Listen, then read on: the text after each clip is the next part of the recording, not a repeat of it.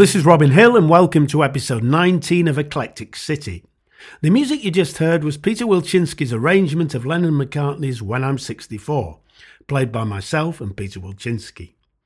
I have loved the Beatles' music since their very beginnings, and as a 16 to 17-year-old I was thrilled to walk in their very footsteps by playing 3 times at the original Cavern Club in Liverpool.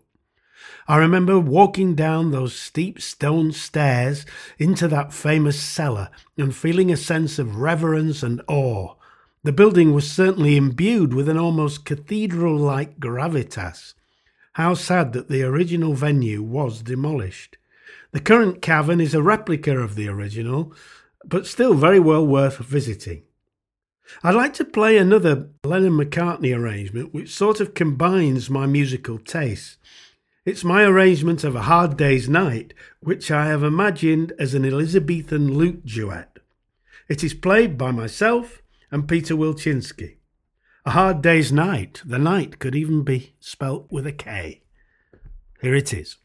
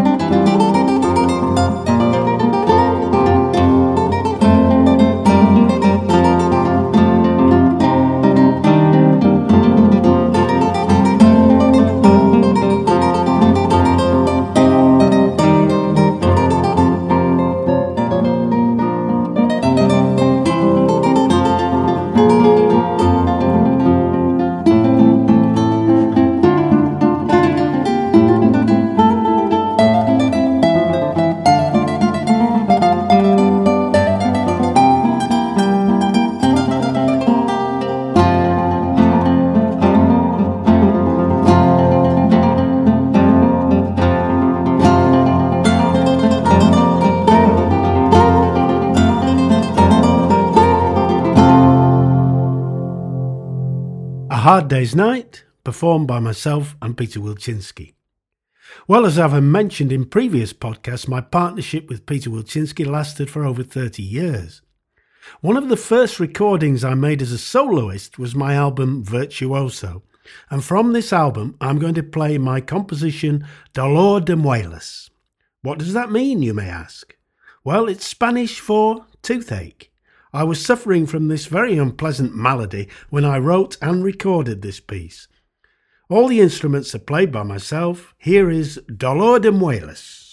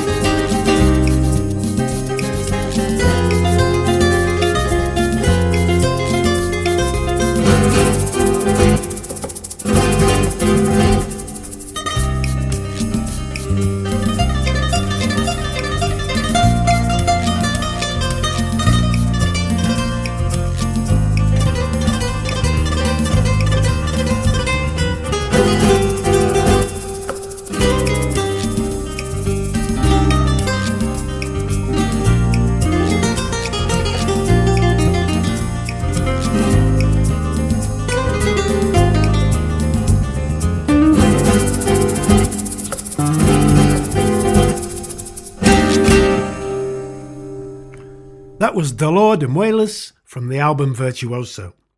My final piece comes from a new project of pieces for the piano solo and with orchestra. This piece is partly inspired by the French composer and eccentric Erik Satie. One piece by Satie for solo piano bears the instruction to be repeated 840 times. I can only think that Satie's shrewd business sense was anticipating the performing rights royalties. Anyway, the American avant-garde composer John Cage, who ironically is best known for 4 minutes 33, which is 4 minutes 33 of silence, written for the solo piano, performed The Vexations in New York City in 1963. The performance took nearly 19 hours to complete. But don't worry, my piece is only a few minutes. After Satie's death, over 100 umbrellas were found in his house. I've therefore called this piece Waltz of the Umbrellas. Thanks for listening. See you next week.